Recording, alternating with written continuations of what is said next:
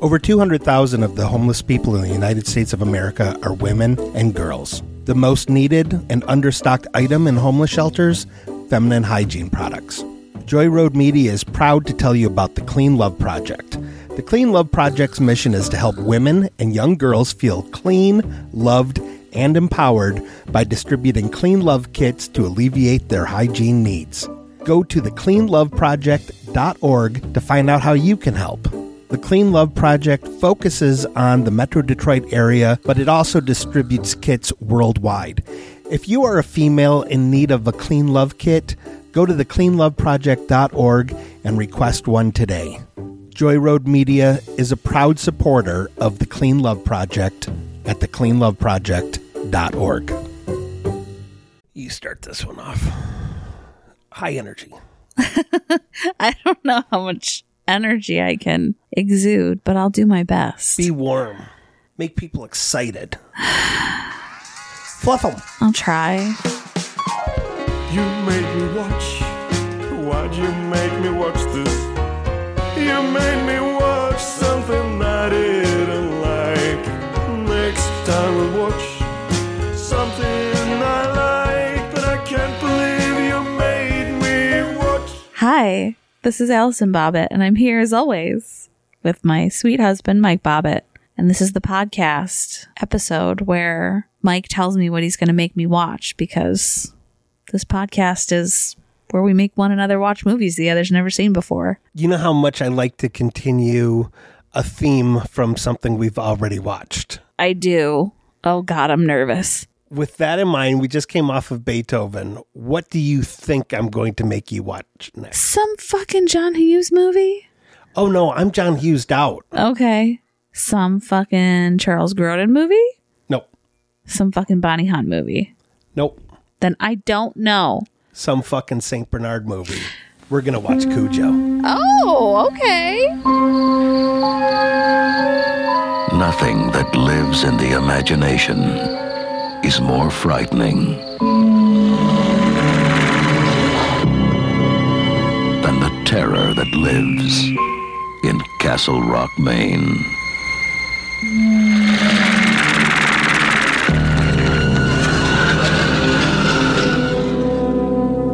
Cujo?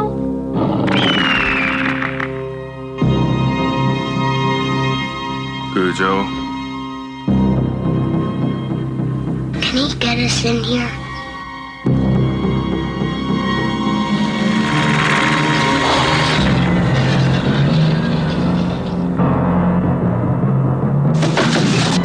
Can he eat his way in here?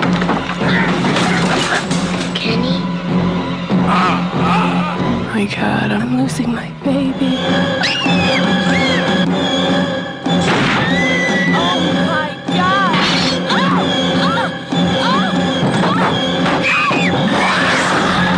From the novel by Stephen King, creator of Carrie and The Shining, comes a startling vision of fear.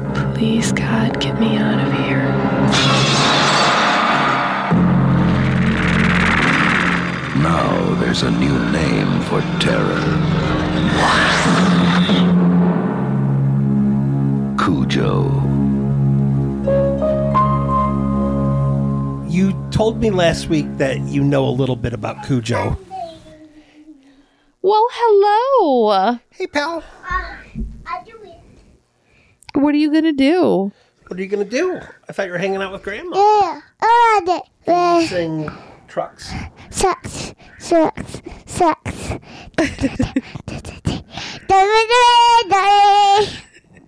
Can you sing Wheels on the Bus?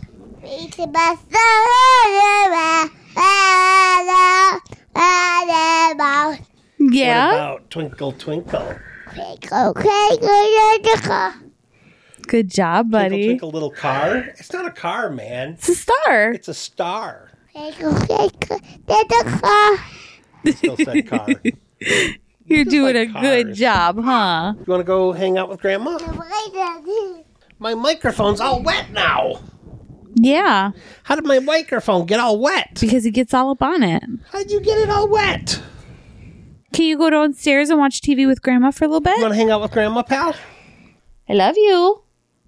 So you said last week you know what Cujo's about. What do you know about Cujo? So Cujo gets rabies, I think, or something like that. And there's a mom and her son who are trapped in a car. They're not able to escape. Like, Cujo has them kind of trapped in their car. Yeah. Yeah. It also ties in a little bit with Commando. Because the son is Danny Pintaro from Who's the Boss? Oh, well, all right. Mm-hmm. Interesting. Yes, and for Christmas, Benji got the Fisher-Price Little People E.T. set. He did. The mom is Dee Wallace Stone from E.T. Oh, yeah. Well, all right. That's exciting. Yeah. I'm actually excited to see this because I've always wanted to. Okay. I'm sure the dog dies in it. Well, you know. But he's not he's a sick dog. Either the dog dies or the kid and the mom do. So. Exactly. I'm sure this is one where the dog dies, but I'll allow it because it's a vicious, like, murderous dog. It's Jaws dog. Jaws dog. Yeah. Okay. All right. Well, since I'm picking the movie for next week, what is your recommendation? My recommendation is a movie that we watched recently. We saw the first kind of in the series Knives Out, and we recently watched Knives Out Glass Onion, which was super, super fun. I believe it's called Glass Onion and Knives Out Mystery. Okay. The Glass Onion and Knives Out Mystery. It's on Netflix. It's really, really good. It's watching different than Knives Out. Completely different. It was cool because I think you were watching something afterwards that was like, we really wanted to make sure that this movie looked different than the first one. It's like everything about it, aside from Benoit Blanc, is so different. Yes. The like visually. This, the mystery is totally different. It's so well done. You don't feel like you're just watching another one. You know what I mean? Yeah. All of the characters are so good. Mm-hmm. It's really effing good. It really is. It makes me so mad that Rian Johnson is so capable of making great movies, but his Star Wars movie may be my least favorite Star Wars movie. Yeah. Yeah, I don't think he had a lot of say in how that went. I do, and I think that's the problem. I think someone needed to have him on tighter reins because I think he just wanted to do his own thing. And I keep thinking back at work today, Chelsea and I were talking about Henry Cavill was allegedly difficult to work with on the Witcher TV series, but he's a huge fan of the intellectual property and apparently would fight with the writers a lot when they would want to do stuff that was against the character. And it kept making me think of Mark Hamill saying, I disagree fundamentally with every choice Rian Johnson has made, but I have been hired to play Luke Skywalker, so I will to the best of my abilities. I know he was very much not happy with his portrayal in that movie. Well, with Luke Skywalker's portrayal in that movie. Yeah. Yeah. And I get that. But yeah, Rian Johnson, outside of Star Wars stuff, so fucking good. Yes. Honestly, I really was kind of like, I don't know how this is going to go. I really liked Knives Out, but who fucking knows how this is going to be. And everybody kept saying it was so good. So we watched it and I was like, oh my God, it's so good. All of the characters are great. It's a really funny movie too. It is. Janelle Monáe is so fucking good. Is phenomenal in the movie. Oh my God, she's amazing. She's so good in it. And also, Kate Hudson is hilarious. Yep. Just so funny as I think it's Birdie is her character's name. So Catherine Hahn, I know everybody. A ton of people are recommending Glass Onion. Let us be two more people because it is a really, really good movie. It's great. Yeah. I'm going to recommend a movie as well, too. This is an older movie. It's 7 years old. I still feel like Molly Shannon should have won an Oscar for this, and it's the movie Other People.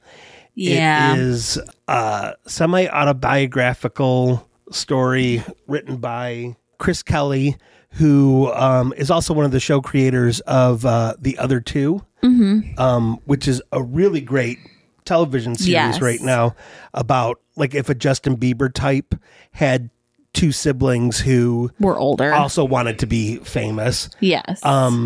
So this is sort of a story about how he is an improv performer and he's queer and he's dealing with his mom dying, and it is funny. It is sad. It is just an absolutely beautiful movie.